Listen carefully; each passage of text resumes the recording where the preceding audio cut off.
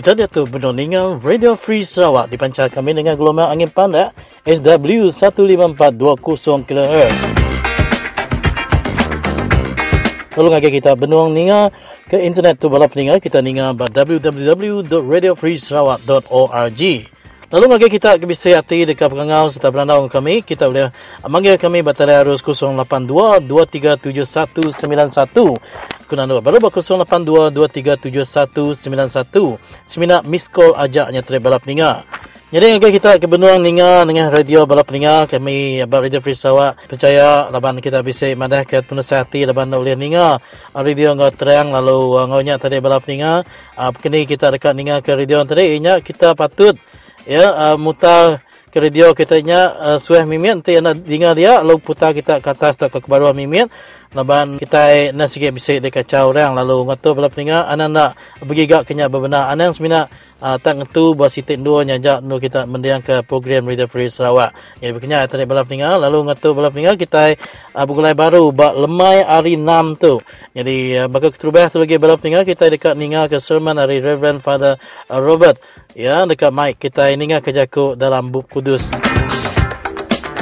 Lalu udahnya lagi balap ninga kita dekat mic kita ninga serta ranau-ranau kuda dipilih kami sepanjang minggu tu tadi. Lalu ngatur balap ninga ngagi kita ke bisa penemu megat nadai salah berkongsi kami bab minggu baru laban pergilah kami dekat ngat Kediri lalu nadai ada dengar balap ninga semua. Engkau kita bisa penemu pasal minyak tinikit balap ninga nadai salah nu kita berkongsi kami batal harus kita ada break akunya tadi. Jadi ngatur balap ninga sebelum kita ninga kerana nanau kebukai lalu aram kita ngelalu ke Reverend Father Robert merik ke semen ya bakal kelma itu. Jadi selamat mendengar siaran Radio Free Sarawak. Selamat.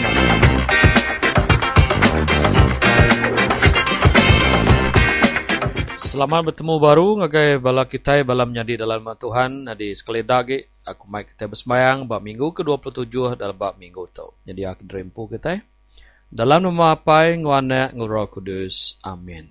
Sembayang kita. Allah Taala tipmadu berkuasa, pengasih nuan berlimpah-limpah, lebih besar ari upah ngau sembayang kami tinggal ngau kenuan. Pandang kebesar lagi pengasih nuan asuh kami, ampun penyalah kami ting nusah kati nuan. Lalu beri ke kami berkat nuan terlebih besar hari pengandal kami, lebih lagi dalam minggu tu. Kami minta tu berseruan ke Yesus Kristus Tuhan kami, hidup lalu merintah nuan, serta bersama Roh Kudus datai ke belama lamanya. Amin. Jatuh aku mai kita mendiang kebaca, ianya baca hari Injil Santo Matthew. Tuhan ngau kita lalu ngau roh nuan mega. Baca hari Injil tertulis Santo Matthew, mulia ke nuan o Tuhan. Jesus berjaku ngau tua imam serta orang mayu. Dinga kejaku sempama sitik tu agi. Pihak ko Jesus. Bisi siku orang tebisi tanah lalu nanam anggul tendul ya. Kebunnya dipagal ya lalu ya nombak sitik lubang nu ngindik pitan anggul. Serta ngagak sebuah langkau wan tinggi. Udahnya ya nyua kebunnya ngagai orang bukai lalu ya empu ninggal ke rumah berjalai ngagai menua bukai. Nyau datai bermaya orang ngarang buah anggul. Yang ngasuh bala ulun ya mansang ngagai sidak tinyua kebun ianya. Dekat ngambil ungkup ya. Sidak tinyua kebunnya nangkap bala ulun ya. Malu siku, munuh siku, lalu nunggu siku. Ya agi ngasuh bala ulun ya tibukai. Mayu hagi ari sidak ti dulu, lalu sidak tinyua kebunnya megak, ngagak sidak baka tinggal sidak ti dulu. Kapnudi benal, yang ngirum ke anak lelaki yampu, laban ko ya, sidak tetap dekat berbasa ke anak aku. Tang lebuh sidak tinyua kebunnya medak anak ya, dia sidak lalu berjakuk ngopangan diri. Tu anak lelaki orang tempu kebun tu, aram kita munuh ya. Awak kita bempu semua harta ya. Nyalai, sidak nangkap ya, lalu mai ya pansut ari kebun anggul, lalu munuh ya. Lebuh orang tempu kebunnya datai, nama pengawak dekat dikerja ya ngau sidak tinyua kebunnya. Ko Jesus nanya. Ya tentu munuh sidak tijaitnya, pihak ko saut sidak.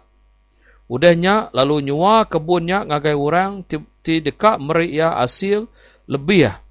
Udah tembuk ngarang buah ya, bak maya ti patut. Ko Jesus berjakuk ngau sida, kati kita ndak kalak maca jakuk tu ditulis dalam bab kudus timunyi tu. Batu tu dah dibuai tukang rumah lalu nadai berguna. Yang lebih lagi berguna ari semua batu bukai. Tu udah digagak Tuhan pu, nakak meh pemanah ya. Nampungnya ko Jesus, perintah Allah Ta'ala dekat diambil hari kita lalu diberi ngagai orang bukai terdekat berbuah mana. Tu Injil Tuhan, puji kenuan Tuhan Yesus Kristus. Malam nyadi dalam nama Tuhan, bab minggu kita ke-27 tu, jaku Injil, kari sate Matthew ke baru dah didengar kita, malam mak diperhati ke kita, ti kita nak duduk jenuh. Berarti kita kena sebut Jesus pasal sempama, orang bersih kebun anggur, lalu ya nyua kebun anggurnya ngagai orang bukai. Dan nama penyadi, orang kenyuanya tadi, datai bermaya kengarang buah anggur, orang kenyuanya tadi, ndak mayal orang kempu kebun. Dasuh ya, orang kegawak ngo ya tadi. Inya tadi orang kempu kebunnya ngambil uang ya, ngambil duit ringgit. Banyak kebunnya disewa ku ngagai orang bukai. Dan orang kenyuah kebunnya tadi, datai orang gaji, orang kempu kebunnya tadi minta duit, dibunuh, sikau. Lalu penghujung ya, nama aku jakut tuan kempu tanahnya tadi, dia tahu aku dekat nganjung anak aku, awak sedap berbasah ke anak aku. Dan nak mukai-mukai maka, anak ya ke dia anjung ya, nagih duit siwa kebun anggurnya tadi, anaknya pun dibunuh sedap. Ko Jesus nanya penghujung yang ngagai orang keninga. Nama dekat digagak tuan kebun anggur atau ke ya kempu tanah tu tadi ngagai orang kenyiwanya. Tentu yang nangkap orangnya ko sida. Lalu ngambil tanahnya tadi siwa ngagai orang bukai, ngambil orang bukai kenyiwanya, meri asia kelebih, ari ke nyiwa ke terubah tadi. Jadi ko Jesus kati kita bisik maca jakuk tu dah ditulis dalam bab kudus. Batu tu dah dibuai tukar rumah, lalu nadai berguna. Yang lebih lagi berguna hari semua batu bukai. Jakuk ke disebut Jesus jakuk sempama tu tadi. Orang ke dipilih Allah Ta'ala, nemiak ke dah dipilih Allah Ta'ala, ditagak ya, nyadi ke bangsa dipilih empu, nak ngasih, nak ninga ke jakuk ya. Dan orang bukai ke ninga ke jakuk ya, dekat boleh penghidup ke mana. Ko jakuk Jesus. Perintah Allah Ta'ala dekat diambil hari kita, lalu diberi ngagai orang bukai, ti dekat berbuah mana. Uji kita mendiang ke baca hari bab Nabi Isaiah, bagi 5 ayat 1 ngagai 7. Nya bisik sangkut paut, pasal baca kita ke 1 tadi. Dinga ko jakuk Nabi Isaiah. Lebuh aku nyebut pantun tu. Pantun pangan aku ngau kebun anggur ya. Pangan aku bisik kebun anggur bermungguk tingunan tanah gemuk. Yang numbak tanah lalu muai semua batu. Yang nanam anggur tip maduk maneh. Yang agak langkau wan dua nyaga sidak. Agak lubang dua ngindik buah anggur. Yang nganti buah anggur tip mansau. Tergenap igi buah anggurnya masam magang. Nya alai ko pangan aku berjakau. Kita di diau di Jerusalem ngau Judah. Perhati ke kebun anggur aku ngau kumpu. Kati pengawak aku tingintu ya bisik ndak betul. Dan nama kebuah-buah anggur aku nyau masam magang. Nak berbuah maneh bakal ti disadang aku. Tu utai tergagak aku bak kebun anggur aku nya. Aku dekat muai pagal ya, ngerumpang dinding tinglingi ya. Awak kejelu kampung makai lalu ngelunjak ya. Aku dekat nejuk ke ya di lamun rumput. Aku ngayagi letak patiang ya tak kenyangkul pun ya. Dan aku dekat nejuk ke ya dibalut randau ngau duri. Aku megak dekat nagang. Mua hari tinggal hujan lebuh ningyang ya. Jakuk Nabi saya. Israel endang kebun anggur Tuhan tip maduk berkuasa. Orang Judah tambah anggur ti tanam ya. Ya Arab kesidak ngerejau tai ti manah dan sidak berbunuh ke orang. Ya Arab kesidak ngerejau tai ti lurus dan orang ti di keduan sidak nyabak minta penglurus. Dengar kita pasal jakuk kawal baca kita ke 1 rebut Nabi saya ngau baca Injil kita tadi. Allah Ta'ala ti kita diberi peluang ngadu ke diri empu, ngadu leh kita empu, anda nak ngadu ngau mana. Wah kita belajar mendiang ngasih ke jakuk Allah Ta'ala. Wah kita itu tadi nak ada terjuk kia ke diri. Ku jakuk kita iban. Anda ngasuh petara maliak ke belakang, nak nungak kemua yang agak kita. Nama petara maliak ke belakang, tau ke belakang ke kita pedis kita. Dalam nama petara aku kita nya tadi, mandang kemua ya, nyuak kemua ya, lantang hati kita nya jaku kita kelia. Tak kita udah semayang, udah jadi orang Kristen, bersampi belama dalam berjaya semua pengawal. Lalu baca kita ya dari surat Santai Paulus atau ke Saint Paul ke orang Filipi bagi 4 ayat 6 ke 9. Nama aku jakuk Saint Paul, aku nutup ramai jakuk kita hari itu hari Minggu ke-27. Anang irau ke pasal terbukai ke Saint Paul. Dan bersembayang minta Allah Ta'ala meri utai terpeguna kita, selalu minta ya ngena sembayang terima kasih ya. Dengar, minta hari Allah Ta'ala ngena sembayang terima kasih ya. Jadi pemaya Allah Ta'ala tenglui hari peragam manusia, dekat ngintu hati ngau peragam kita likun dalam Yesus Kristus. Ke penutup menyadai. Isi merundiang kita ngau utai tibadah serta patut, boleh puji. Utai ti bendal, ti tetap, ti lurus, ti tuci, ti dikerindu ngau ti di pebasa. Kerja mau utai tu dan pelajar serta disambut kita hari aku. Ti pansut hari jaku ngau pengawak ti kerja aku, lalu Allah Ta'ala temerik kita pemaya dekat ngau kita. Nyak jaku Saint Paul ngagai kita Santai Paulus. Jadi bab minggu tu balam jadi dalam nama Tuhan, ku harap ke semua pengawak kita ada berkat Tuhan. Lebih lagi harap ke kita itu tadi ulia nyadi tanah tigemu tubuh kita, penghidup kita, roh semangat kita. Awak ke jaku Tuhan Yesus, jaku Allah telah tumbuh dalam penghidup kita. Jadi awak ke hari minggu tu Tuhan berkat semua kita sampai bersembahyang kita. Allah Ta'ala madu berkuasa. Kami harap kenuan ngemuas ke kami ngau pemakai kudus. Tidak terima kami setiap minggu tubuh udara kudus anak nuan. Asuh kami muriah ke Yesus Kristus di baru diada ke baru moga dalam penghidup kami. Kami minta tu lalu nyerah ke pengawak kami sari tu dalam jari nuan, lalu minta tu hari nuan berseruan ke nama anak tunggal nuan Tuhan Yesus Kristus di Tuhan kami. Amin.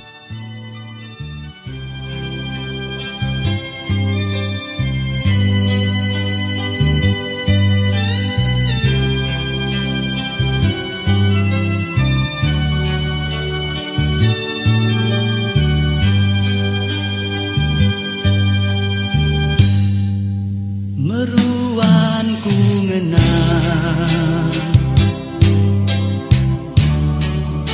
Tuhan ti diregang ketegal dosa ti udah digagah semua manusia.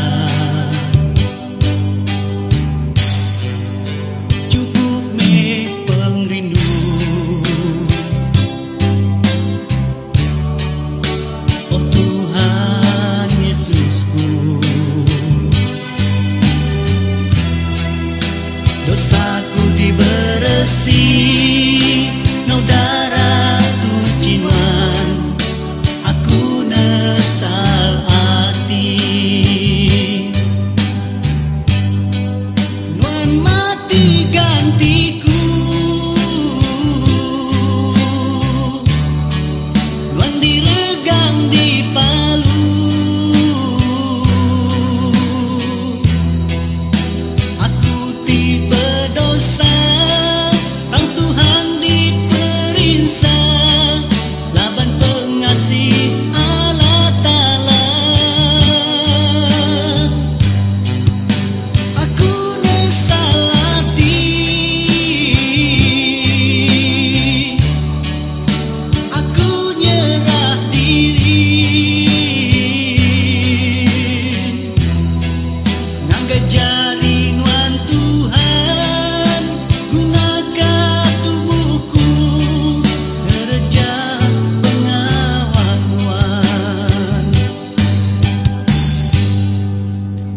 Meruan ku ngenang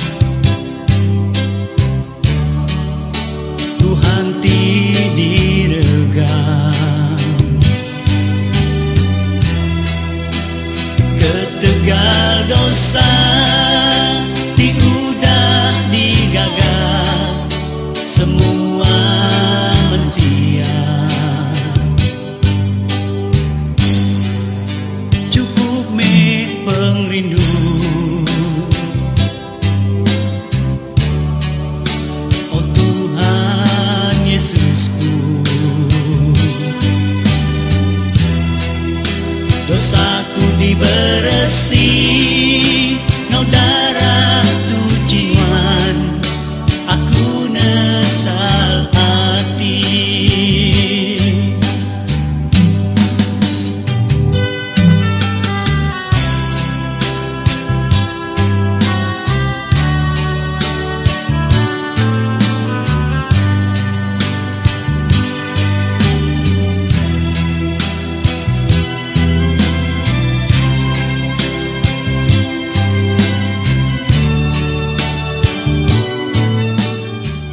Terima kasih ngagai Father Robert kepada Mike Semen yang tadi. Lalu ketua balap ninga alam kita terus ninga alana terbaya dalam highlight kita baka kelemah itu bukan menjadi kita stealing Poraja berkenaan ke pasal DNC Dayak National Congress.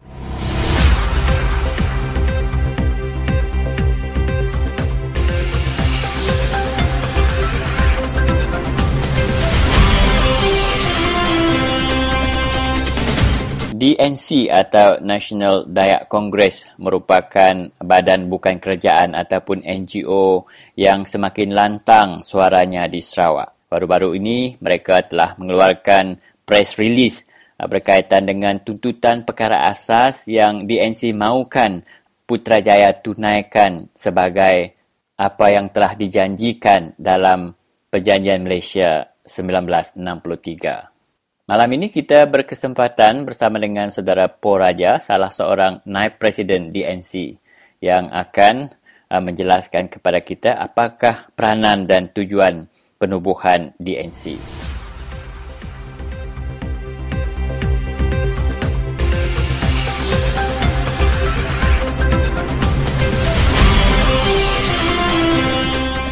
DNC ini sebenarnya ialah sebuah NGO Dayak yang bernama Dayak National Congress yang ditubuhkan oleh kita untuk membantu ataupun memajukan keadaan sosioekonomi kita orang Dayak di negeri Sarawak, Sabah dan juga Melaya lah. Dan sebenarnya perjuangan kita ini adalah perjuangan yang agak besar kerana rata-rata kita melihat bahawa keadaan sosioekonomi kita orang Dayak ini adalah sangat sedih dan sangat teruk. Dan oleh kerana itu, kita telah menubuhkan NGO ini untuk berjuang bagi kita.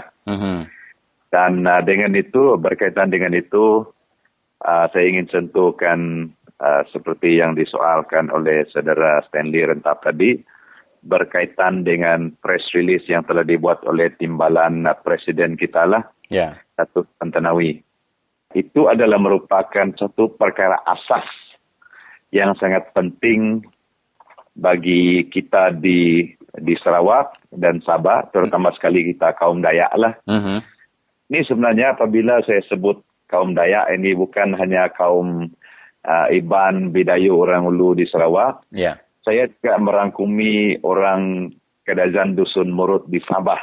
Mereka juga harus ambil kira apabila kita menggunakan perkataan Dayak kerana mereka juga sama rumpun dengan kita dan keadaan kita lebih kurang sama.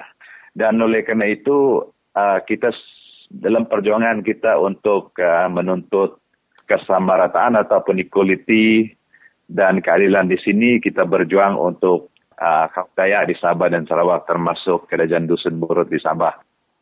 Jadi kembali kepada persoalan tadi, iaitu kesamarataan ataupun equality untuk kaum Dayak di Sabah dan Sarawak. Kita semua tahu bahawa kita sungguh jauh ketinggalan dari bangsa-bangsa yang lain dan yang lebih menambahkan kesusahan kita ialah kerana kebanyakan kita rata-rata adalah orang tinggal di pendalaman. Tuntutan-tuntutan yang kita tuntut adalah perkara asas saja. Yang kita lihat, kita masih jauh ketinggalan dan harus diberikan keutamaan. Bagi mereka yang tinggal di kawasan bandar, memang rata-rata mereka mengecapi kemajuan. Tetapi di pendalaman, rata-rata kita orang Dayak ketinggalan kerana tidak ada jalan raya, kemudahan asas seperti air, elektrik, dan sebagainya pun kita menghadapi kesusahan oleh kerana kekurangan kemudahan asas ini. Pihak yang bertanggungjawab untuk memajukan sebuah ini ialah kerajaan. Kita menyebut kerajaan kerana dalam sesuatu negara, kerajaan itu adalah dipertanggungjawabkan untuk membawa pembangunan kepada negara dan rakyat, tidak kira apa juga bangsa lah. Dan oleh kerana itu, kita yang bertanggungjawab untuk membawa perubahan ini dan kemajuan ini adalah kerajaan. Dia tidak kira latar belakang politik sama ada kamu parti pemerintah ataupun bangkang, itu tidak penting bagi bagi sebuah kerajaan untuk memajukan rakyat dia.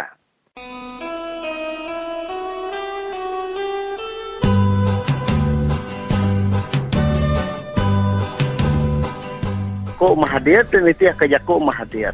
Tidak ya udah ngagak padang tilun, udah ngagak penyangkai kapal, udah ngagak rumah ya ke penghabis tinggi dalam dunia.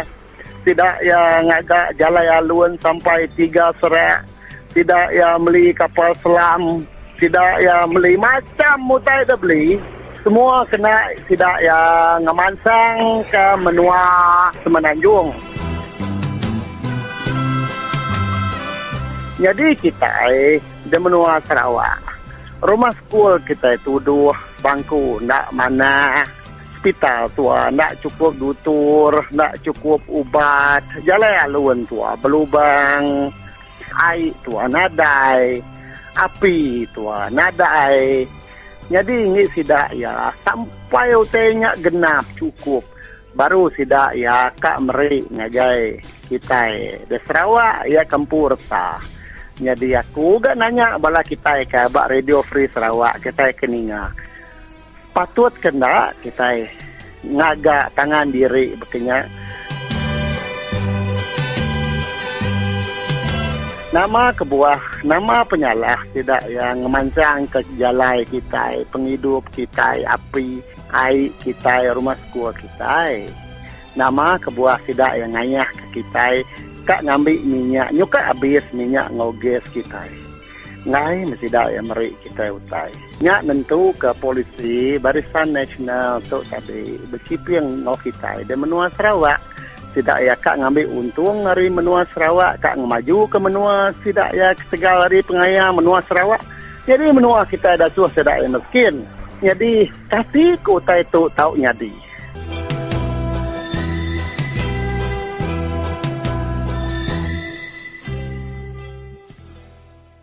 Kalau kita baca tentang perjanjian Malaysia dan laporan-laporan yang telah dibuat, terutama sekali laporan Cobol Commission dan Intergovernmental Committee, ya, mereka ada membuat laporan tentang aspirasi-aspirasi ataupun keinginan-keinginan rakyat sekiranya Malaysia ditubuhkan.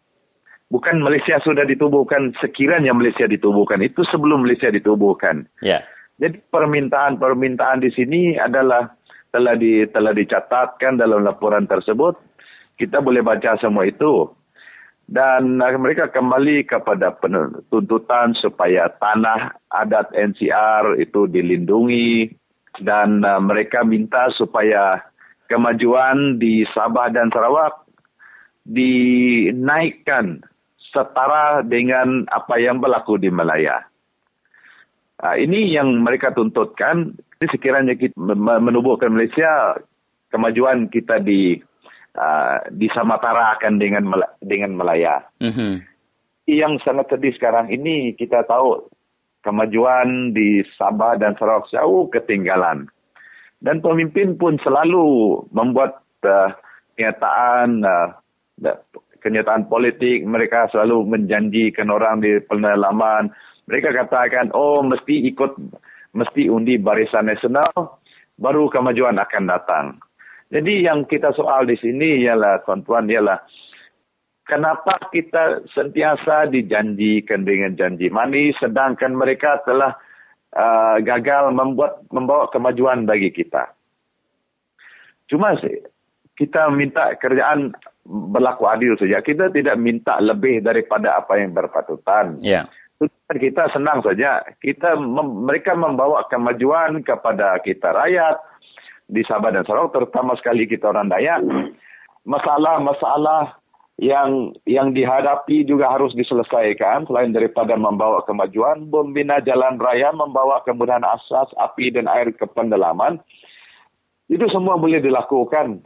Tapi seringkali kita mendengar bahwa tidak cukup budget dan sebagainya. Tapi kita melihat perbelanjaan kerajaan, budget itu selalu digembar-gemburkan di dalam surat khabar bahwa kita boleh melakukannya. Kita melihat tiap kali datang pilihan raya, mereka terus janjikan dan mereka katakan kita boleh lakukan, tetapi sampai hari ini rakyat masih tertunggu-tunggu. Kita menyoalkan sincerity ataupun keikhlasan kerajaan untuk melakukan pembangunan. Itu satu yang mereka selalu janjikan. Dan juga saya melihat di sini bagi kita, terutama sekali kita rakyat Malaysia yang berasal dari kaum Dayak. Saya sering kali melihat bahwa perkhidmatan awam itu seolah-olah tidak memperdulikan kita. Baru-baru ini sebenarnya saya sedang berusaha untuk mengurus sebuah keluarga yang tidak ada kad pengenalan. Orang ini telah pergi karena mereka sangat perlukan kad pengenalan. Mereka ini turun dari Ulu, dia pergi ke Kuching, dia lepas itu dia tendang pergi Sibu, lepas itu tendang pergi Kapit, Bintulu, Tatau, Sebau dan sebagainya. Mereka pergi ke mana-mana saja pejabat itu, karena mereka katakan, oh kamu pergi ke pejabat ini, pergi ke pejabat itu, semata-mata karena inginkan kad pengenalan. Tapi itu pun mereka tidak dapat urus. Bagi saya ini adalah perkara yang sangat kecil dan sangat mudah. Kalau dia benar-benar ikhlas untuk tolong, suruh dia bawa semua maklumat yang perlu, kita proses saja. Tugas kerajaan ialah untuk membantu rakyat, bukan untuk menyusahkan. Dia tidak perlu tendang Dewi dari Kuching, pergi Sibu, pergi Bintulu dan sebagainya. Kalau dia datang bawa masalah, masalah itu harus diurus. Bukan minta dia pergi lari sana, lari sini. Jadi sebenarnya kerakyatan ini adalah hak kita orang Dayak. Tapi sebenarnya ini juga dituntut di dalam penubuhan Malaysia. Tapi kita lihat sekarang ini orang Dayak seolah-olah diketepikan. Jadi banyak hal-hal yang lain yang kita melihat di mana janji-janji penubuhan Malaysia itu makin lama makin terhakis. Terutama sekali kita lihat sekarang ini isu-isu keagamaan. Ini sepatutnya tidak harus menjadi isu karena semua telah dijamin ikut perjanjian Malaysia dan juga termaktub di dalam perlembagaan persekutuan. Jadi ini adalah antara perkara yang saya melihat kerajaan persekutuan ataupun Putrajaya harus jujur dan ikhlas di dalam membantu kita orang Dayak. Kita orang Dayak bukan ingin menentang kerajaan, tidak. Kita hanya tuntutkan apa yang hak kita itu saja. Apa yang kita berhak, kita maukan hak itu. Itu saja yang kita perlukan.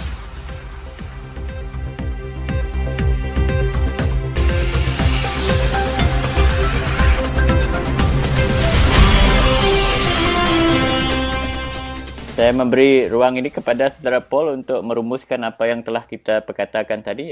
Itu penting sekali Putrajaya mendengar isi hati khususnya masyarakat Dayak di Sabah dan Sarawak.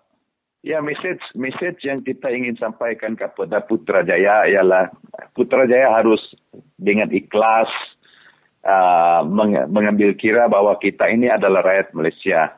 Dan diskriminasi dari segi projek, dari segi bangsa itu harus dihentikan. Sebenarnya kita inilah rakyat Malaysia dan kita ingin melihat bahwa kita penerimaan kita sebagai rakyat Malaysia ini adalah secara ikhlas.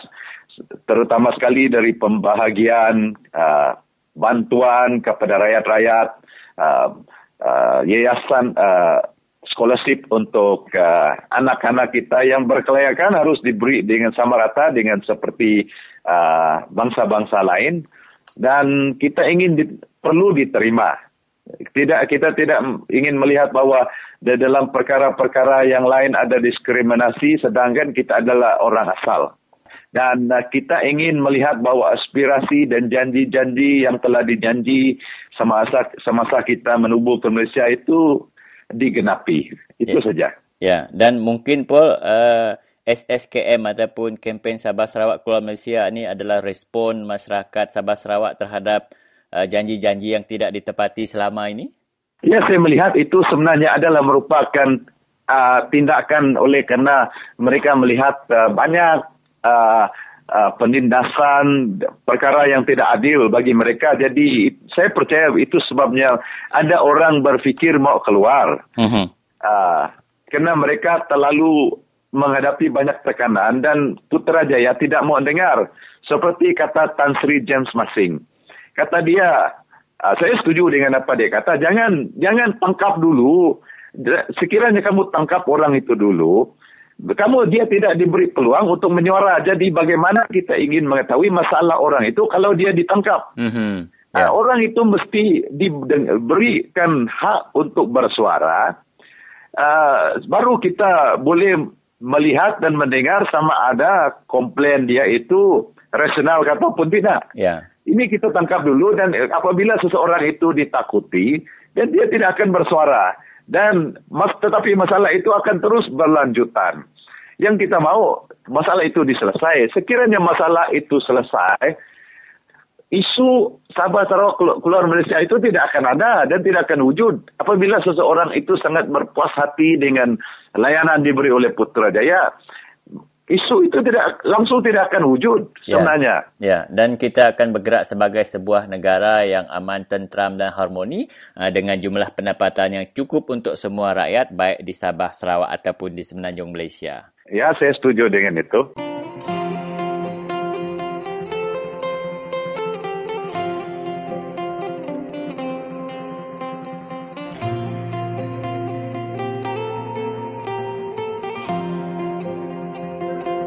Bangsa kita Iban tu kan ada kat nyerah ke diri. Tapi tidak tu ada beri peluang ngari kita. Jadi yang kita pilih kita itu nak layak, nak berani. Yang kebuah kita itu tinggal anang kita nganuk bangsa bukai nyipiang kita. Ukai orang nyipiang kita. Kita empu nak lala siapa orang patut ngari ke kita. Abah Dewan. Orang tu temu kita nak ulang kerja pengawal, tidak tu agik gak dasuak kita kia. Ya me. Nanti agik bedau cara tu kita. Bangsa kita Iban, bangsa kita Dayak tu. Bangsa Iban lah. Kita itu 50 tahun nak kita tergagai tu orang. Utai kepada aku dia tu, utai kenyadi dia tu. Ia bangsa Iban jemah hilak bakal South Africa. Atai abak kereta orang itu buat traffic light. Anak orang patut ada rumah sekolah. Tidak tu. Lekuk pintu kereta. Nentang ke tapak.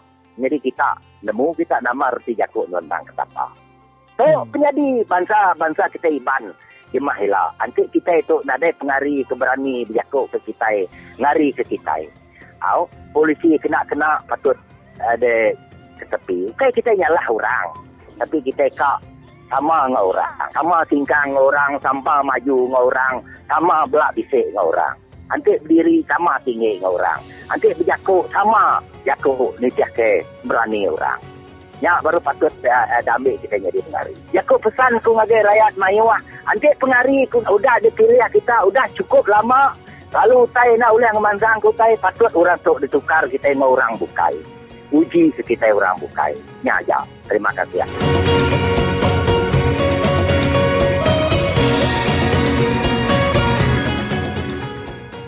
Surat khabar tempatan melaporkan bahawa Menteri Pembangunan Infrastruktur dan Perhubungan, Datuk Seri Michael Manyin berkata bahawa sangat penting agar semua tanah NCR disukat dan diberi surat hak milik.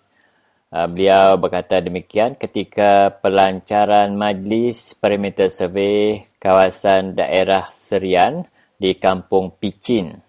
Tetapi apa yang menjadi kemuskilan ramai penduduk Sarawak adalah adakah mungkin surat hak milik tanah diberi secara individu kepada mereka dengan penyukatan di bawah insentif baru Perimeter Survey ini? Kita bertanyakan soalan ini kepada seorang peguam hak asasi manusia, juga salah seorang peguam yang seringkali mewakili penduduk dalam kes-kes NCR di Sarawak. Kita persilakan Saudara Abun. Ya, pertama sekali jawapan kepada menteri ini, kebenaran dia adalah separuh-separuh. Ya, kenapa saya kata separuh? Memang untuk menguatkan bukti bahawa kita memiliki tanah, memang perlu diberikan surat tanah. Ya, itu betulnya. Ya. Dan yang tidak betulnya nanti kerana surat tanah itu akan diberi di bawah Seksyen 6. Ya. Ya, Seksyen 6 adalah satu seksyen di mana sepatutnya tanah yang diberi kepada mereka yang tak ada tanah, di mana tanah itu pada statusnya masih tanah kerajaan yang tidak ada geran, dan disukat diberi tanah kepada mereka yang tidak ada tanah, yang tidak ada tanah adat Bumi Putra, yaitu NCR. Jadi, oleh sebab itulah saya katakan bahawa menteri ini tidak faham apa yang dia cakap. Kita bersetuju bahawa kalau kita ada surat tanah, memang baru kita ada bukti yang kukuh untuk membuktikan bahawa kita ada hak tanah. Betul. Tetapi masalahnya kerana tanah yang disukat pada masa sekarang ini akan diberi hak milik di bawah Seksyen 6, Sarawak Land Code. Jadi oleh sebab itu, apabila diberi di bawah Seksyen 6 ini, memang ianya akan, kalau dibaca Seksyen 6 itu, ada bahagian yang subsection yang mengatakan bahawa status tanah itu masih bertaraf tanah kerajaan, tanah perintah, state land, ya.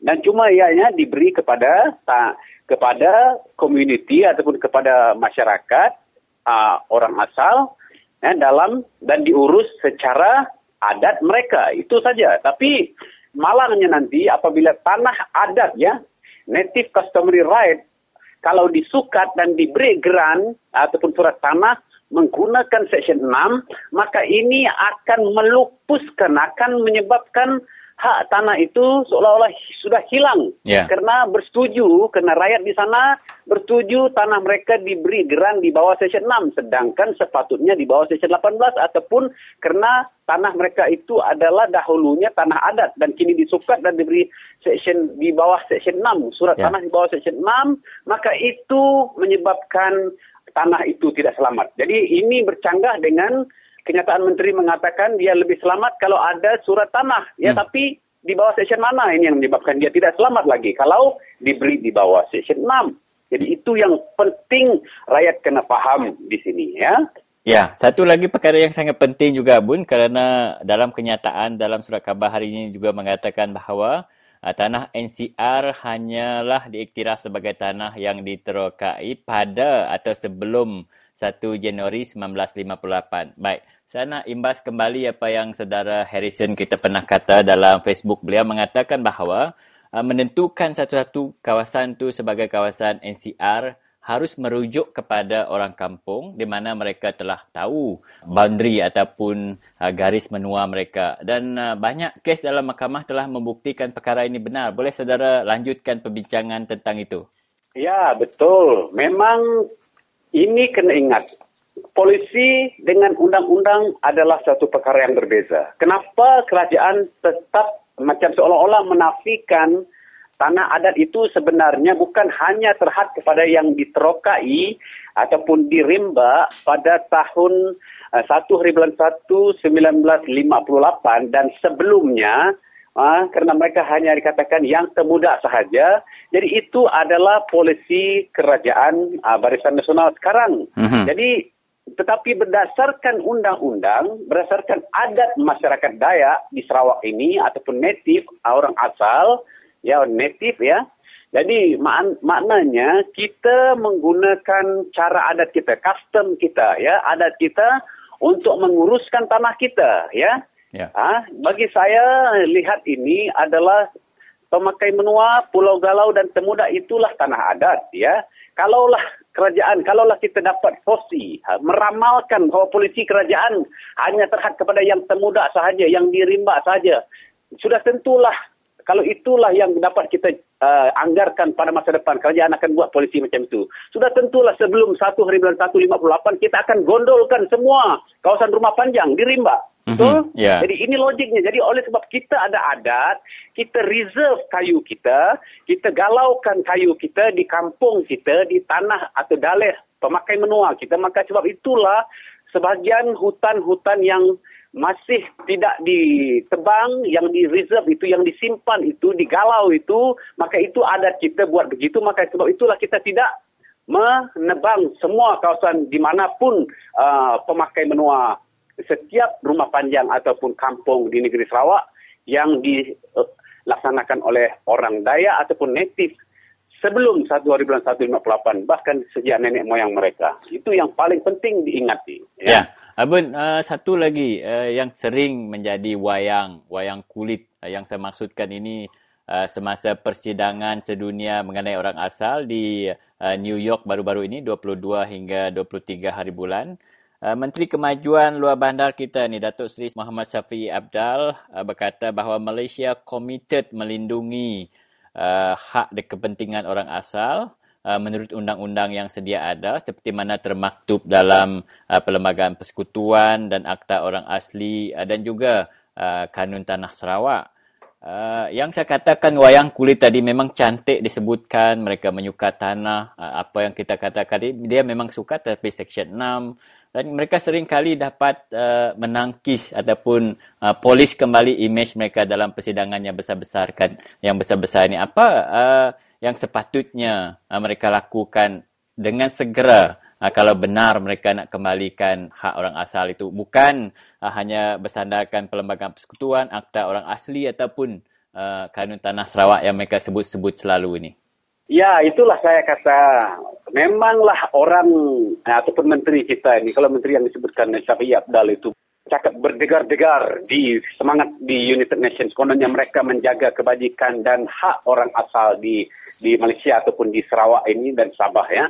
Dan saya ingin katakan, memang apa yang mereka cakap itu memang secara luarannya nampak cantik.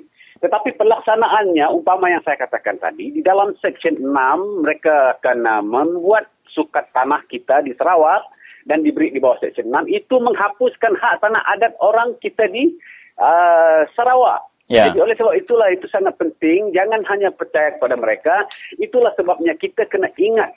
Jadi nampak cantik mereka cakap di United Nations, tapi pelaksanaan di dalam negara, di negeri Sarawak, di negeri Sabah, semua tidak betul. Dan baru-baru ini dalam Facebook kita melihat bahawa tanah adat orang Kadazan dirompak, dirampas di kawasan Ranau kalau tak silap ya, di dalam video yang dikemukakan. Mereka menangis, kenapa semua? Jadi kononnya mereka ikut undang-undang, semua ini ikut undang-undang. Ya betul, undang-undang untuk siapa? Yeah. Dan satu lagi mereka katakan bahawa mereka mempertahankan hak orang asal menggunakan perlembagaan. Betul, kalau macam itu sweeping dia punya statement, tapi pelaksanaan yang tidak ada. Memang dalam perlembagaan, hak orang asal, iaitu hak orang Melayu ke orang native Sabah dan Sarawak dipelihara. Ya, contohnya dalam artikel 153 Akta Perlembagaan dan juga artikel-artikel yang lain 160 Perlembagaan Persekutuan juga mengiktiraf adat orang asal Sabah dan Sarawak untuk diguna pakai sebagai undang-undang. Jadi oleh kerana adat inilah yang digunakan oleh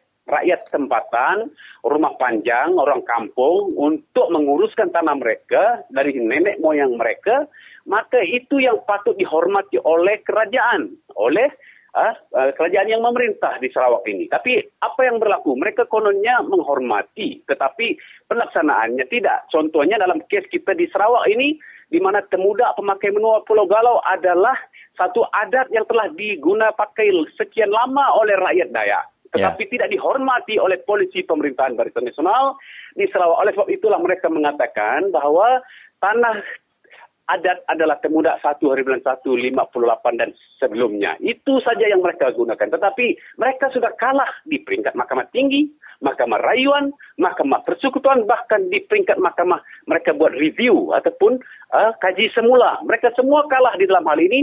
Mananya lebih 10 hakim sudah mengatakan Pemakai Menua Pulau Galau Temudak ini adalah tanah adat. Jadi ini yang rakyat kena ingat. Ini yang pendengar Radio Free Sarawak kena ingat dan bagi tahu semua orang bahawa kerajaan Barisan Nasional sekarang menipu kita. Kononnya dia menghormati hak kita, tetapi mereka tidak menghormati keputusan mahkamah. Maknanya mereka tidak menghormati adat kita orang asal, bagaimana kita menguruskan tanah kita. Mereka tidak hormat. Apabila mereka tidak hormat adat kita, jadi mereka tidak melaksanakan tanggungjawab mereka untuk menghormati adat kita, maka kita sebagai orang yang mengerti hal ini, sepatutnya lah kita harus singkirkan kerajaan ini supaya orang yang betul-betul menghormati, melaksanakan adat kita, yang hormati adat kita yang perlu kita letak sebagai kerajaan. Bukan kerajaan sekarang. Maknanya, apabila polisi yang sekarang oleh Kerajaan Barisan Nasional, mereka kata 1 hari bulan 158 dan sebelumnya hanya temudak sahaja. Selagi itu Barisan Nasional, selagi itulah mereka tidak akan hormati adat pemakai menua dan Pulau Galau kita. Maka kalau kita faham hal ini, maka kita harus wajib singkirkan mereka dalam election. Supaya kerajaan yang hormat adat kita perlu ditubuhkan di negeri Sarawak ini berkaitan dengan tanah ini. Baiklah, Saudara Abun, di akhir perbualan kita ini, di sebalik banyak salah interpretasi dan juga pengertian terhadap cara sukatan tanah NCR ini, apakah gesaan Saudara terhadap kerajaan negeri yang sedang memerintah Sarawak ketika ini? Saya gesa kerajaan supaya menyukat di bawah Seksyen 18, bukan Seksyen 6. Ya, kerana kamu menyukat yang onanya genuine itu. Kalau itu genuine, maka yang betul adalah Seksyen 18. Dan juga kes-kes yang di mahkamah sudah terbukti. Kita sudah membuktikan. Ya, rakyat-rakyat yang membawa kes mereka ke mahkamah membuktikan bahwa kes mereka adalah genuine NCR berdasarkan undang-undang, adat dan sebagainya, yang bukti-bukti mereka. Jadi, tak perlulah merayu lagi. Semua ini tetap akan kalah hingga ke peringkat federal ataupun mahkamah yang tertinggi di Malaysia kalau sudah terbukti ada NCR. Jadi oleh sebab itulah jangan kerajaan sekarang ini merayu. Kenapa? Satu, kerana seolah-olah menafikan hak rakyat. Nombor dua, menghabiskan wasting people's money, duit rakyat untuk apil ke Mahkamah Rayuan dan Mahkamah Tinggi, bahkan Mahkamah Persekutuan dan kaji semula lagi. Ini semua melibatkan wang rakyat, bahkan menyebabkan rakyat terpaksa lawan setiap peringkat mahkamah ini. Mereka membelanja banyak, ini menekan rakyat, dan oleh sebab itulah penting selain mereka gunakan duit rakyat untuk apil, rakyat juga terpaksa mengeluarkan duit untuk belanja lawan di mahkamah di semua peringkat.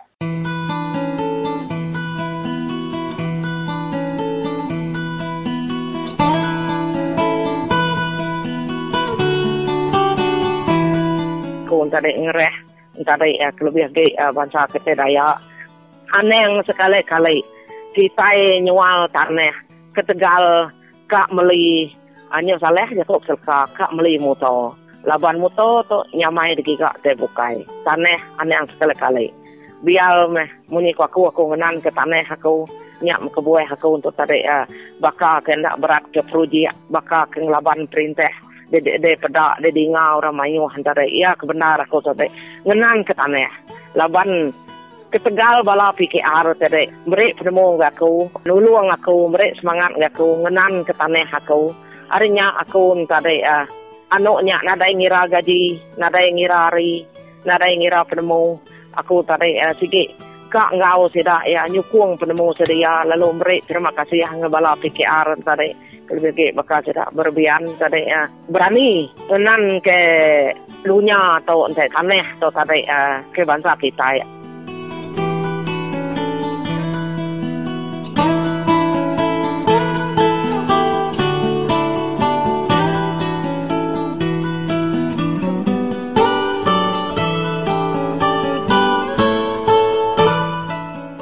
Dan selamat petang kepada anda semua. Dan waktu rakaman ini saya bersama dengan rakan kita yang telah lama kita tak dengar di dalam siaran Radio Free Sarawak, dan merupakan seorang anak muda yang berkecimpung di dalam projek yang dikenal pasti sebagai projek Micro Hydro.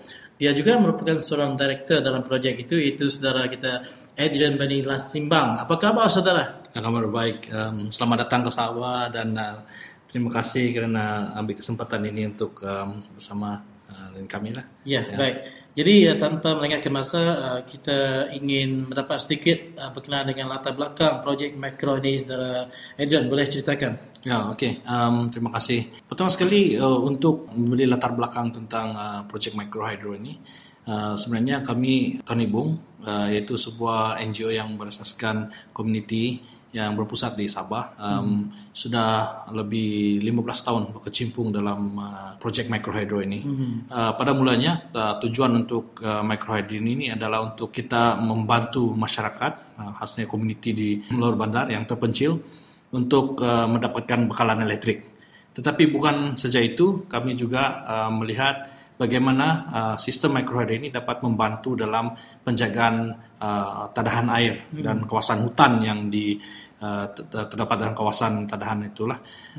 Sebab tadahan air ini sangat penting untuk bukan sahaja membekalkan air untuk komuniti, tapi juga air itu juga dapat menjana elektrik. Jadi sistem microhydro ini sangat sesuai untuk masyarakat khasnya di kawasan yang terpencil, khasnya di kawasan Sabah Sarawak yang begitu jauh ya, dan mungkin untuk mendapat bekalan elektrik melalui sistem grid itu akan agak susah lah. Jadi itu sedikit latar belakang bagaimana kami mula masuk dalam projek microhydro ini. Setakat ini di Sabah dan Sarawak berapa projek yang sudah berjaya disiapkan? Ya, sejak tahun 1999 apabila kami mula masuk dalam projek ini, kami sudah berjaya melaksanakan lebih kurang 16 projek community ya, microhydro ini, dan 14 daripada projek ini adalah di Sabah dan Sarawak. Ada 2 juga di Semenanjung bersama dengan masyarakat orang asli di kawasan Hulu Selangor dan juga di Hulu Langat Selangor juga. Jadi projek-projek yang telah kami laksanakan di Sabah, kebanyakannya di kawasan yang sangat terpencil, di kawasan daerah Pensiangan dan juga kawasan daerah Pinampang, tetapi kawasan yang terletak di kawasan Taman Banjaran Proker. Manakala di Sarawak, kebanyakannya adalah di kawasan Baram dan juga di Belaga. Dan ini projek-projek yang terletak di kawasan Baram ini juga di Belaga sudah beroperasi, ada yang sudah lebih daripada 14 tahun. Projek yang pertama kami adalah di Long Lawen Belaga. Ya, bersama dengan masyarakat Kenya Badang di Long Lawen. Mereka ini adalah kampung yang mendapat kesan daripada pembinaan empangan bakun. Ya, pada asalnya mereka ini tinggal di satu perkampungan dinamakan Longgang. Dan apabila projek bakun dilaksanakan, mereka telah dipaksa pindah ke Sungai Asap Koyan.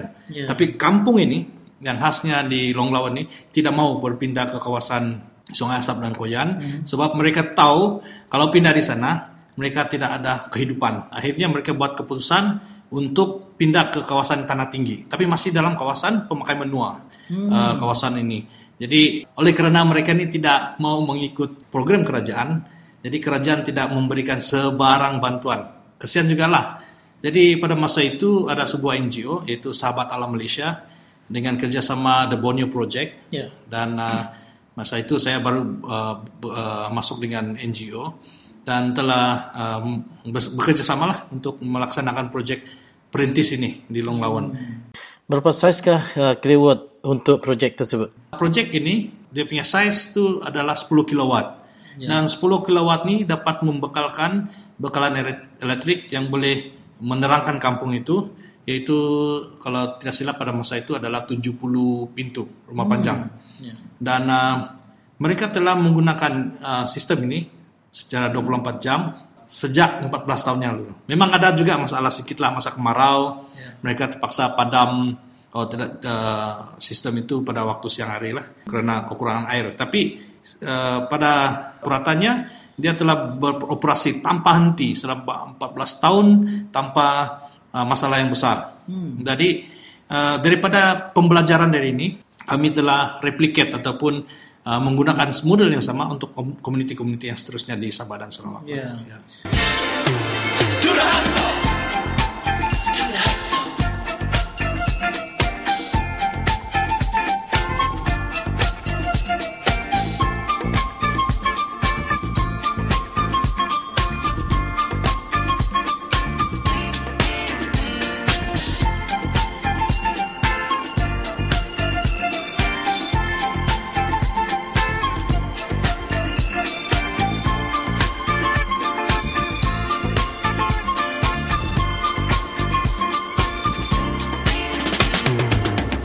Baik, jadi adakah mikrohidro ini susah untuk disenggarakan? Sebenarnya tidak.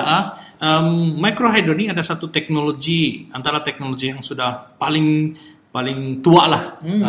Pada dasarnya hydropower ataupun tenaga hidro ini adalah satu unsur ataupun satu bentuk cara manusia mengambil tenaga secara natural menggunakan aliran air. Telah digunakan beribu-ribu tahun sejak daripada zaman Mesir lagi. Jadi microhydro pada ketika ini sudah sampai ke tahap di mana dia sudah mature, sudah matang, dan sistem sangat mudah. Apa yang perlu seorang operator itu buat adalah dia hanya memantau grease, dia perlu buat pembersihan di empangan, dan asalkan kita bagi mereka latihan asas, operator itu boleh menjalankan operasi ini tanpa bantuan daripada luar. Kita ambil contoh Long Lawen. Long Lawen sudah operasi 14 tahun. Jadi daripada 14 tahun ini, selepas kami telah commission ataupun menjalankan projek ini, saya hanya perlu kembali ke sana 2 kali. 2 kali kerana ada masalah. Satu, kerana kena petir. Kami kena repair sedikit tentang controller. Dan kedua, iaitu membuat pemantauan. Untuk retrain. Kita kena train balik operator-operator itu. Jadi dalam model kami juga memasukkan latihan. Latihan untuk masyarakat kampung. Bagaimana mereka boleh menyelenggara sistem ini. Dan juga bagaimana mereka mengurus sistem ini supaya dia mapan, sustainable. So ada juga bayaran bulanan lah. Dia tidak free, sebab secara operasinya operator kena bayar juga. Dan juga mereka perlu simpan dalam tabung community untuk spare part dan sebagainya lah.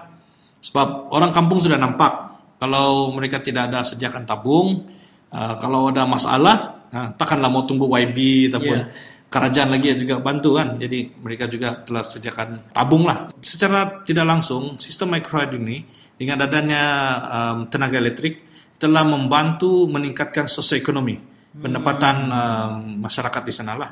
So ini satu contoh saja. Dan sebenarnya banyak contoh yang lain yang kita boleh ambil dari sini.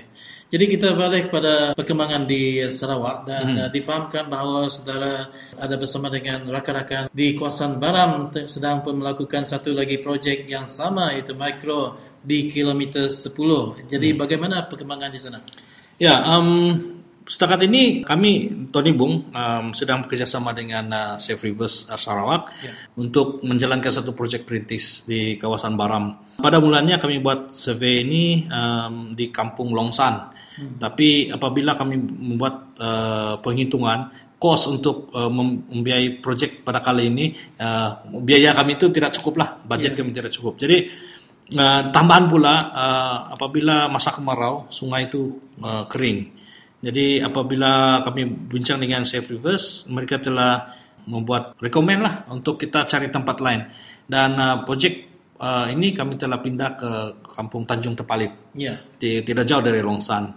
Dan setakat ini kami sedang menjalankan survei dan tim saya masih di sana. Mungkin minggu depan orang balik. Tapi setakat ini selepas 2 kali lawatan, kami dapati bahwa ada potensi lah kita untuk buat projek ini di Tanjung Tepalit, di mana projek ini akan dibiayai melalui UNDP, United Nations Development Program.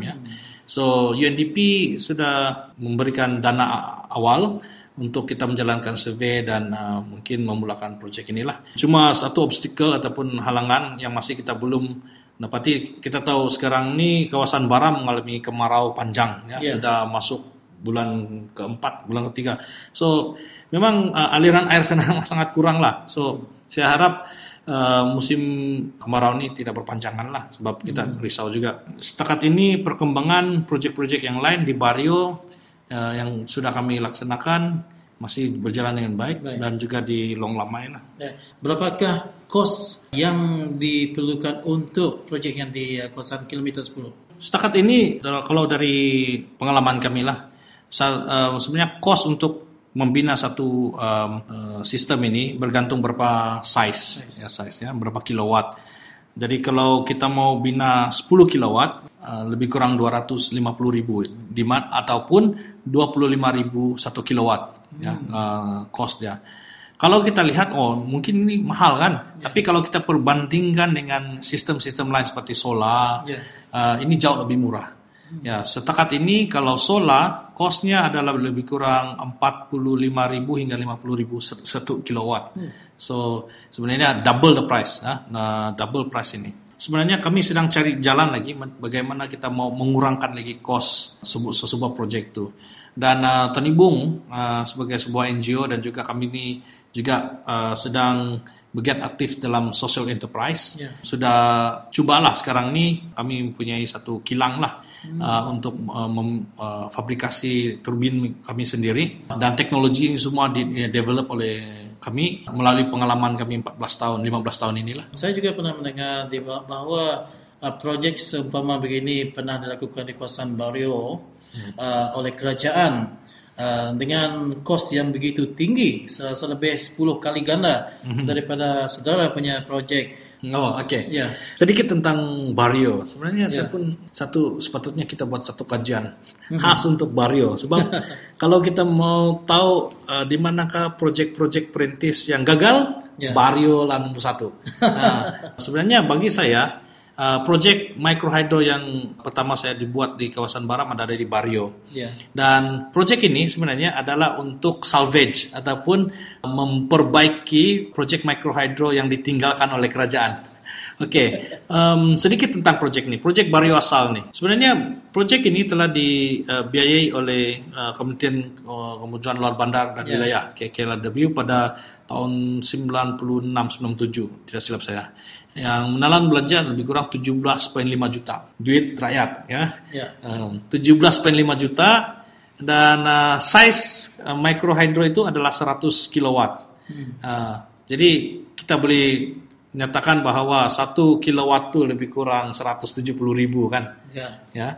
Kami punya project itu berapa? 25.000 1 kilowatt. Yang ini 175.000 1 kilowatt.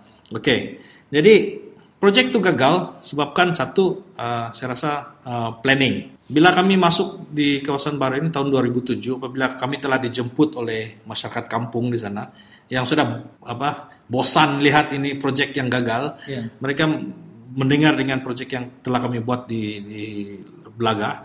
Jadi kami masuk di situ, kami dapat buat sedikit tinjauan. Kami dapati bahwa turbin itu bukan masalah dia. Masalahnya adalah tempat. Mereka buat site survey itu tidak cukup teliti lah, dan mereka pasang turbin yang terlalu besar untuk sungai yang kecil. Jadi simple mistake lah. Dan kerjasama dengan kami ini tahun 2008 dan kami gotong royong dengan community, kami memulakan semua itu dengan cost RM500,000. Kami telah menghidupkan projek itu. Sehingga sekarang 2009, saya masih ingat 6 Januari 2009 lampu itu menyala di Bario Asal. Sampai sekarang kecuali kemarau itu lampu sentiasa merak 24 jam. Jadi itu satu. Dan pada 2009, 3 bulan selepas kami siap menghidupkan semula projek itu, satu projek itu solar hybrid angin telah dilaksanakan di Arul Dalang, dan proyek ini juga gagal sebab satu, feasibility study tidak buat yang betul-betul. Berapa biayanya? Kalau ikut laporan 6,5 juta. Jadi 6,5 juta besi buruk di Arul Dalang. Baru-baru ini saya sudah pergi Bario, mereka sudah tumbangkan ataupun buang angin tuh lah, atau kipas angin tuh, sebab mungkin malu lah nampakkan. So itu yang menjadi persoalan saya. Kenapa kerajaan negeri kah, kerajaan persekutuan sanggup mau bazirkan uang sebegitu banyak untuk teknologi yang belum lagi dapat dibuktikan. Dan sedangkan kami sudah buat 15 proyek di sana, tapi langsung kami tidak dapat perhatian daripada pihak kerajaan. Sebab itulah bagi saya, ini cuma pendapat pribadi saya, mungkin karena proyek kami ini terlalu murah. Terlalu murah sehingga kan kroni-kroni tak ada bentuk. Jadi ini yang menjadi persoalan. Jadi tambahan lagi, baru-baru ini saya baru balik dari dari Miri, nampak dalam kapal terbang tu newspaper utusan Borneo baru saja dilancarkan mini hydro di Longbanga, dan yang memakan belanja 25 juta. Besar juga tuh. Tapi untuk membakalkan elektrik untuk Longbanga saja, ya. Jadi kalau kerajaan sanggup mau belanjakan 25 juta untuk satu kampung, besar juga kan Longbanga tuh. Kenapa tidak belanjakan jumlah yang sama untuk kampung-kampung di seluruh Baram? Betul. Ya. Kalau kita belanja 25 juta pun, setiap kampung di Baram tidak akan habis kos untuk uang untuk membina empangan Baram. Banyak lebih lagi.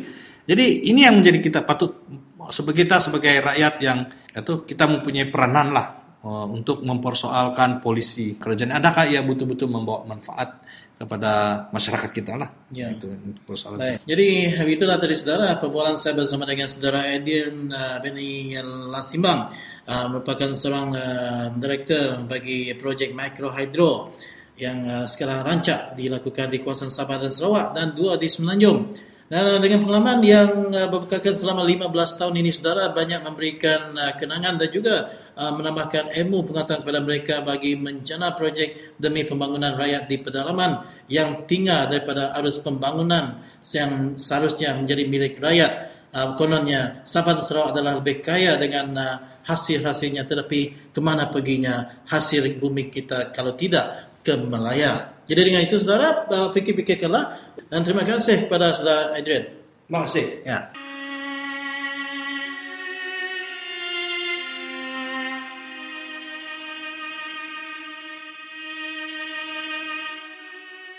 Sambil gagal aku keningal radio Sarawak sudah bisik lur kami rumah panjai mantai ke Pino. Nyo asal saya ke Labuh Hai Mata. Lebuh ke dengar radio Sarawak tu. Asal ke ada bujuk apa ini? Saya ke ada ke baru asal ke. Bisik no mantuk Pino, bisik no mantuk ke gagal meda radio Sarawak tu. Bisik uliah mantai ke uliah dukung kami rumah panjai tu ke ngelaban perintahnya. Sagi-agi perintah tu kagi megai rakyat. Aku sigin ada yang mendengar TV, sigin ada yang dengar dia. Terus tak hari pukul 6, aku batumu, aku mulai ganti aku bawa, mulai tumu, aku pukul 4. Aku ngayon dengar berita terawah-rawah setiap lemai. Nak ngira ke makai tu, dah aku baru makai pukul 8 baru aku makai. Nadai aku ngira ke berit akbar. Nya berasa kenyang aku dengar berita dari Sarawak setiap lemai dah. Yang rempu ke sini ke gagak perintah.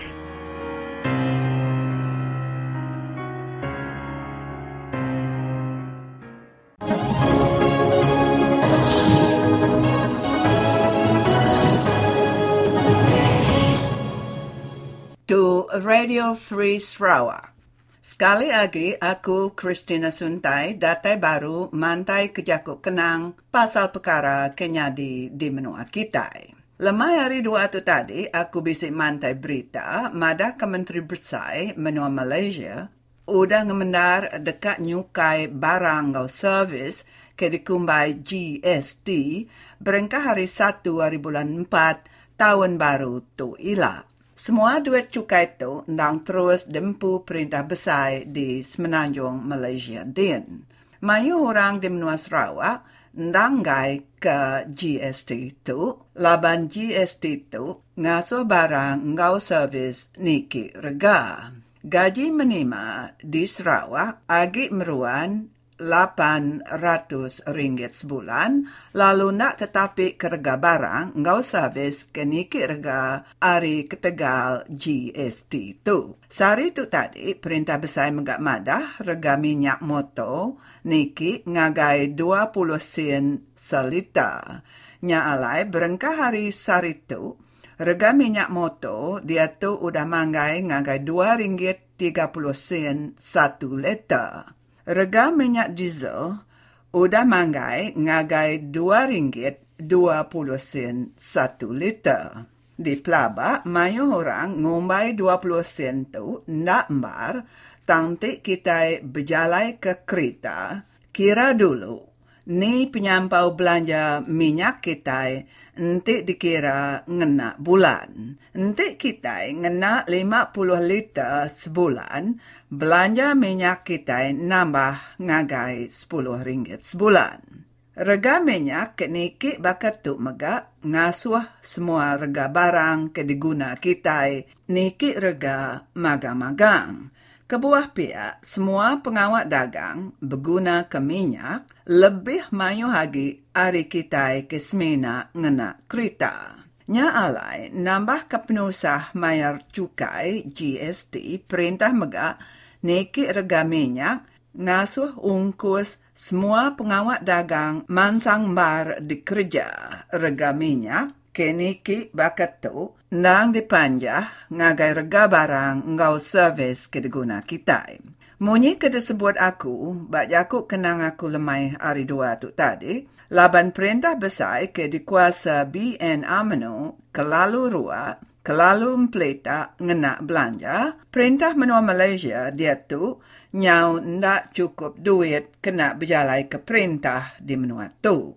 Ndak lama lagi kita di menua pesisir, kelebih lagi lebuh maya kimpian tu ila, sida hari Barisan Nasional dekat ngasuh kita tusut runding. Sida ia dekat mantai berita ke bula, ngumbai cukai barang ngau servis tu, semenak dibayar company ngau orang ke ngerja pengawal dagang ke besar-besar. Anang alah laban jakuk kimpian ke munyinya, semua company mate tahu kebesai ke ngerja pengawal dagang ke ngada barang ngau servis ngagai kita tentu ngai rugi.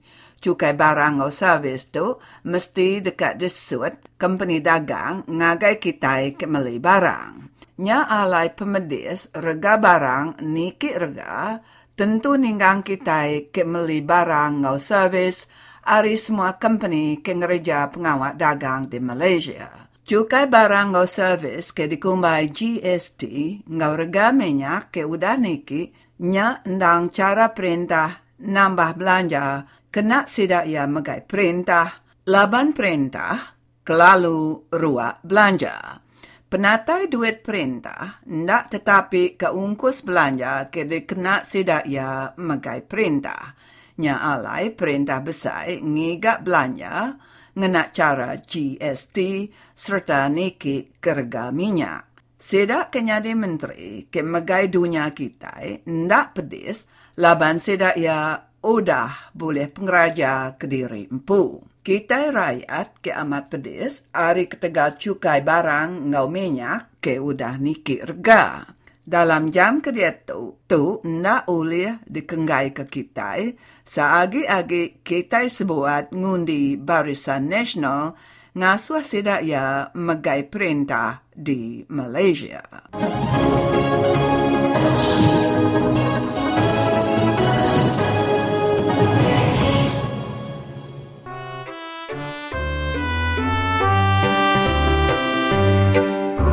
Melayu dah kena tipu sama UMNO sedari dulu. UMNO asyik temberang orang Melayu sampai sekarang.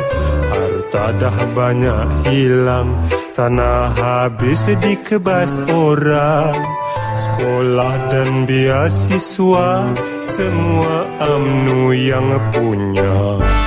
Kalau bab rasuah, UMNO memang tak pernah kalah. Hidupkan perkauman, UMNO tolak hai hukum Tuhan. UMNO, I tell you, penipu nombor 1. Saya 23 tahun menjadi Menteri Besar. Kami tak pernah diberi peluang bercakap depan radio, depan TV. Surat khabar pun kami tak ada. Ini kecelakaan yang menimpa demokrasi tanah air kita. Pembangkang tak diberi langsung bercakap dalam radio. Padahal saya jadi Menteri Besar dengan undi. Undi yang sah. Kenapa tak diberi pada Menteri Besar Kelantan di radio? Apa radio TV? Dia surat khabar tak ada. Ini puncanya maka timbul masalah. Maka menyebabkan PAS lawan UMNO, DAP lawan UMNO, Gerakan lawan UMNO. Berpunca daripada UMNO sendiri itu usahakan nak tahu Islam. Demokrasi pun tak tahu. Benda yang kita belajar di universiti lain, benda dia buat lagu lain. Terusnya kami lawan. Kami lawan bukan PAS orang tak. Kami bertiga lawan. DAP lawan UMNO. PKR lawan UMNO, PAS lawan UMNO. PAS ni wujud dia lawan UMNO, kerana UMNO salah. Dia disebut, dalam Islam disebut dalalah, sesat, waladhdallin. Kempennya hari-hari di corong radio dan peti TV. Cakapnya penuh auta, hai tompok-tompok, hoi tai unta. Masa pilihan raya manifestonya tiru orang dah. Lepas pilihan raya projek tinggal hai papan tanda. UMNO tak boleh harap masuk angin keluar asap.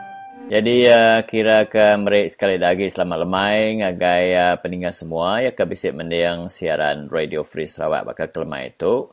Lemai itu peninggal semua kita dekat bulai ngau koordinator sahabat alam menua Sarawak ianya Uncle Jok Jau Iwong.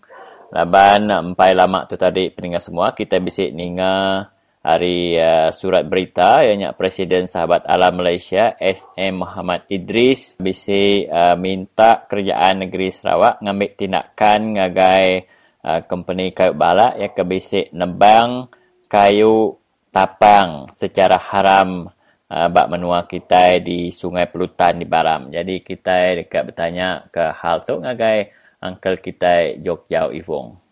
Jadi pasal hal illegal logging bak menua Sungai Pelutan gandang segi amatnya leban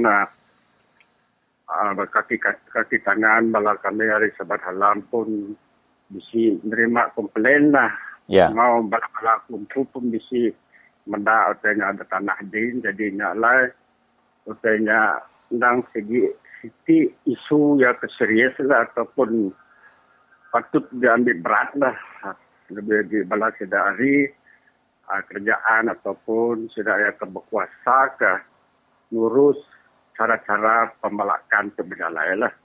Hal misalnya diandang segi amat lah kami nemu mayu mega pengawal haram lah tanya bala sudah company kebalak tu kerja tapi bak menua perutannya dan segi mayu kayu tapang lah ada tebaran saya. Ya kada temu aku mega bisi mega bala sida ari forest udah merasa dokternya din lah. Ya. Tapi nada mega tu bisi nama-nama tindakan ataupun hotel patut di ambil tindakan ari sida ari forest lah nak sikit. Saya kami ari Sahabat Alam Malaysia ngambil berat itu lah leban tapian tu ini ya, nang segi siti kayu ya kah patut dikumai orang protected species lah. Ya. Bagi kita pun nemu uteto nang segi tepat no honey bees lah. Mani tu kita ingat. Mani ya. Ya, dia tu kita mendak kalau besar tu berkatapan tu nang segi mani tu hingga lalu keluar ke mani. Jadi dia tu kita nada tanya agi dia tu. Sudah nada no tepat sudah dia. Ya. Kita tu sah ngigak mani dia tu. Engka Jok ya ke di pedak kita Sungai Pelutan tu engka bakal kura putihnya tadi tip of the iceberg kajanya. Nanti kita mansiak ke jauh lagi ke dalam ulu sungai atau ke dalam kampung kin engkau mayu gak kegiatan haram digagak sida company kayu balak tu tadi. Ya kamatnya tadi pengawal sudah company kayu balak tu leban yang sudah jauh dalam dinda jauh hari tempat temudak kita. Jadi sida sukati lah sida ni ku sudah ya lah nembang kalau ni ku sudah ya mengerja ke balak bak hutan bak kuasanya ke jauh dalam din. Jadi kamatnya tadi utanya berartinya tadi keadaan dia tu bala sudah ari forest nya nak segi tanggungjawab sudah ari forest lah. Patut sudah ambil berat nambah lagi cara-cara sudah ngurus hasil hutan kita tu lah. Anak ngelak sudah bala kena company ko balak tu ja. Jadi nyala ya kamat di pedak kita bak menua kita dulu-dulu ai mayu pengawal haram ambil kayu ataupun masuk sedangkan di situ muda lama kita subak pun nak pun selalu de masuk no sedang ambil kayu balak mayu kes dia tu leban makin lama makin habis kayu dalam kuasaan pemakai menua kita. Jadi nyala patut kerjaan yang berat dah. Ya. Ngupah cara sedang ngurus, pengawal sedang kerja, kayu balak tu lah.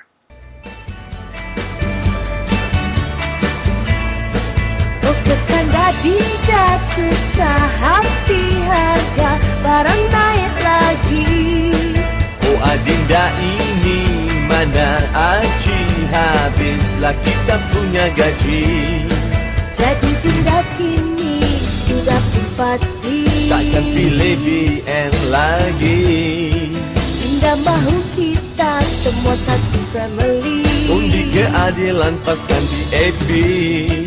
Tindak beri ini Kanda pun simpati. jadi apa macam ini. Sitik gig ku kak tanya ngagai nuan Uncle Jok laban lebuh 20 hari bulan 8 tu tadi Kepala Menteri ianya Adnan Satem maya ya merasmikan seminar pensijilan pengurusan hutan di Kuching. Dia yang ada perintah negeri Sarawak dekat ngemanjai kagik lisen kayu balak ya ke diberi ngagai company balak tu ya ke dia tu dari 10 tahun ngagai 60 tahun. Nama penemu nuan senentang yang Uncle Jok? Jadi utainya kami dari Sahabat Alam Malaysia. Kami pun heran dalam kini cara sudah hari perintah ataupun lebih lagi sudah hari forest boleh memanjai ke sampai 60 tahun lisin ke balak. Jadi kita perhati ke keadaan hutan kita dia tu hutan ya tadi kumai kita pun kena dalam selalu sedang berlisin kena dalam pemakaian menua kita. Tanah kita itu hutan kita yang udah nada lagi berapa persen aja ya kaji benda bisa tinggal hutan. Ya kebetulan daripada kita ianya dalam national park kawasan do pelindungan binatang liar ini aja kebisi hutan itu. Jadi nanti semua sedang memanjai ke sampai 60 tahun lisin balaknya tadi. Berarti kita pun dah nemu di North ngulih ke balak. Karena ke sampai 60 tahun kita medak hutan kita itu. Nanti semua ke balak, company ke balak ngambil kayu ya kayak lagi tinggal waktu nak boleh sampai 2-3 tahun habis sudah. Tangko Adnan tu Uncle Jok dia ada ngemanjai ketuk ngagai 60 tahun awak kemudah gi company balak tu memperoleh pensijilan pengurusan hutan ko ya. Basic rasionalnya kini? Ingat nada galai ke rasionalnya laban aku kira utai ke depan dah Director of Forest tu mayanya kira-kira kami tu tadi ianya nunjuk ke pasal permanent forest estate yang ke tempat lor orang nanam kayu akasia-nya. Sepertinya tadi tidak tu beri LPF license dari company tentu sampai 60 tahun. Jadi kayu yang ketuk tanam sedangnya tadi boleh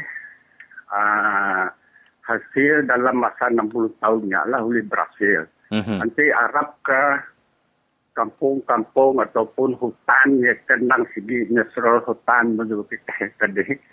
Dan segi jalan. Nah, segi cara atau polisi sudah konsep sudah madah dengan orang luar. Dan Sarawak tu tidak udah bisi.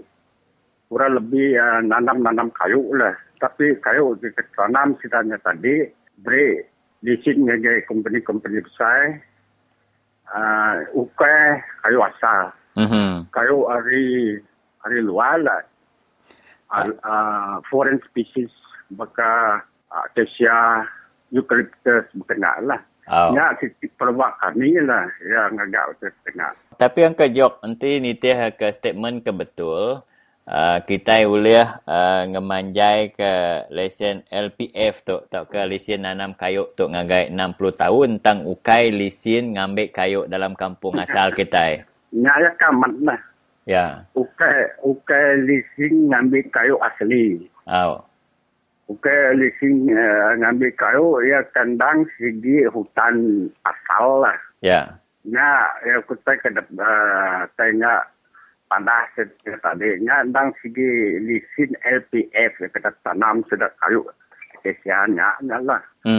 Jadi sidaknya tadi kak bercampur kutanya ngemanjai ke lisin pembalakannya, awak ke sidak pembalak tu oleh nanam kayu berkenyak cara sidak kak ngadu tangnya nak betul ni. Ya, nyak kebetul lah. Ya. Cara sidak kira melalai ke cara pengurusan sudah ngambil orang luar tadi sudah tu mesti pengurusan betul lah serentang pengurusan hutan. Ambil orang fikir berkenyak lah. Tapi tadi nak betul ni yang kejok ni. Jadi nak betul lah. Nada galai sudah penyambil lisun sampai 60 tahun ini mesti hutan asli aja. Sudah habis.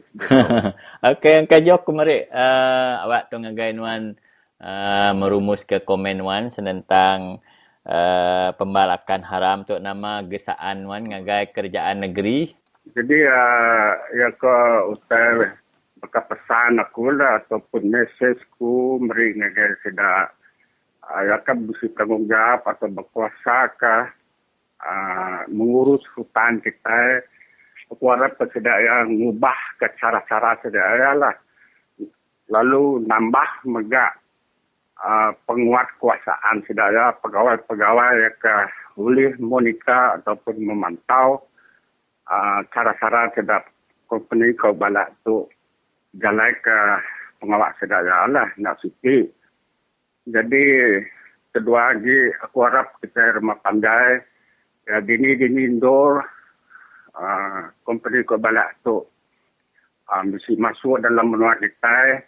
Anang kita tanya lah, anang takut ada laporan, awak tanya oleh semua orang, awak kita oleh tanya ngeluar ke berita-berita, awak ke orang luar nemu pengawak ya kan nanti manah lah, leban mayu curi illegal logging tu. Nanti kita nak kerjasama, nanti kita nak ngeluar ke berita tu orang nak nemu, bakal sudah ya ke sebagai kuasa, bakal sudah direct tanya pun nak sudah nemu ngambil tindakan. Nanti kita nak mai tu laporan tu ngagai orang yang ke berkuasa.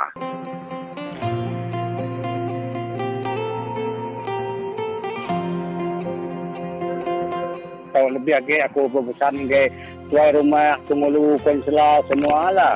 Anak nitiak ke ti dirempu, anak ngira pengayang dirempu, anak kamu tuang dirempu, lalu rundiang meh rakyat tadi. Laban kebuah pihak tadi. Kebetul tadi. Pengulu, tuai rumah, kenyual tanah tadi. Jadi rakyat tadi nari daripada ti tadi dia yang nanggul tadi. Agi ke tanah nama tadi rakyat rindu ke tuai rumah ke bangsanya kenyual tanah. Belalai pengurus besarnya bukan kepawat mau company mau perintah nya akan anggul sebangsa ketiban tu tadi. Ia sepatutnya pengurus ke rumah apa yang ngajar rakyat lah. Kesan kemenuang, kesan kedunya kita ngambil kita kuat baka lalu nak boleh tinggal orang bangsa bukai. Laban aku medak cara kadia tahu tadi. Sang laban anggul tadi ke separuh kita ke Rino ke parti Toto tadi, parti ke dukungan sudah mangkang, parti utainya utai mangkang apa, mangkang ya secara betul. Jadi, patutlah kita tuai-tuai rumah, baiklah kan menua kita, jaga menua kita, baik rakyat semua ngambil ke satu hati.